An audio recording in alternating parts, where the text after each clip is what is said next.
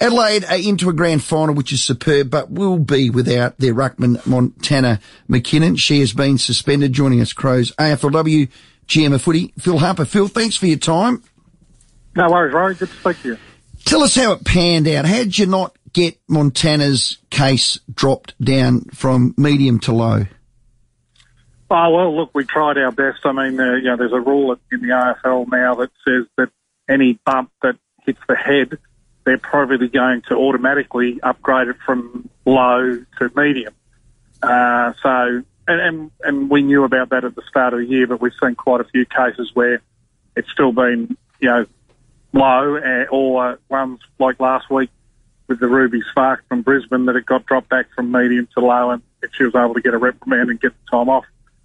We pleaded our case to the best of our ability, and the AFL wouldn't have it. Now, we're not saying that Montana didn't try to bump Kiara Bowers and did make some contact with the head, but it wasn't. We're saying the velocity wasn't much, and it's not something that you deserve to miss a grand final for.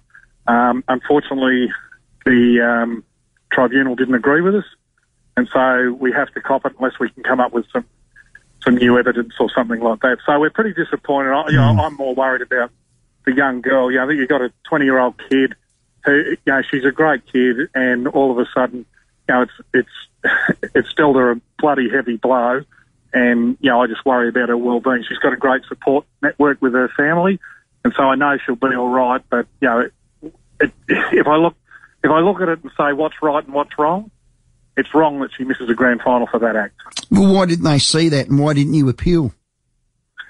We did appeal. Well, can't you appeal the tribunal? You can go through other means. You can go up a higher run.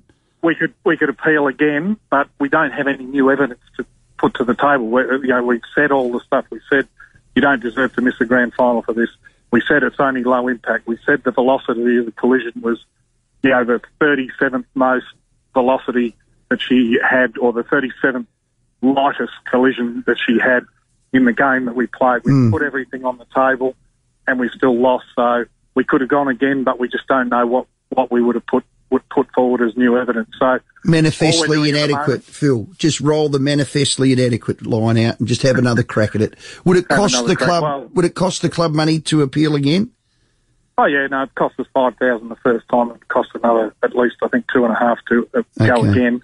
We just have to have some grounds to appeal it on. Look, it's not great, and I mean we've supported Montana as much as we can, but I suppose now we just have to say, okay, we've got to pick a team, and we've got to get on with it. And she understands that. She's a great kid, and she's shattered and all that sort of stuff. But in the end, she understands it. She's out here now helping out our other rucks to try and be good on the weekend to win a premiership. I feel she should have wore a red and blue jumper. Hey, just on a positive, before we let you go, I didn't say that. For all Australians, how good? Excellent. All those four very deserving to be in the All-Australian spot. I'm particularly pleased for Ash Woodland, who's, she's come a long way in a couple of years to be the leading goal kicker in the competition after, she went to Melbourne a few years ago and struggled with that move. She came back and we gave her a go, and she's made our side.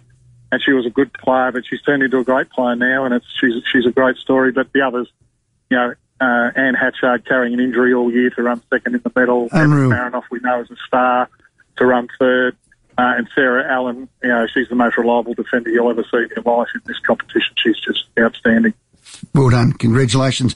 How are ticket sales before we let you go? We're expecting a big crowd? Yeah, I mean, the problem is that there's a lot of other sport on, amateur league footy, junior footy and stuff like that. So, it's not going to be the 53,000 that we saw. I think everything fell in line. I think our boys played on a Friday night that year, and then we played the game on a Sunday, so that helped getting a massive crowd. But we should still get a good crowd. I think there's well over 10,000 tickets sold already, and hopefully that again before the game starts. Yeah, well done, Phil. Thanks for your time. No worries. Thanks, Rowie. Hey, Phil, before we go, just quickly, Ian Hatchard's on later in the show. Ian, can you take any credit for her success? Is it the famous Phil Harper barbecue that's got her over the line? Well, Anne lived with me for 18 months. That's right. But I won't. We took her for a run with myself and Bix, Mark Nagle one Thursday morning, and she never came back again because, she said we were too slow, but I think we were too fast for her.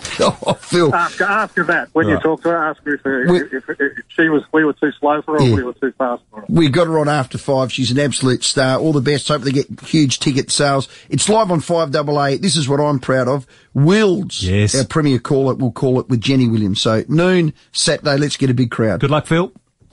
Excellent. No, it'd be great. Thanks very much. GM of footy at the Adelaide Crows. AFLW, Phil Harper.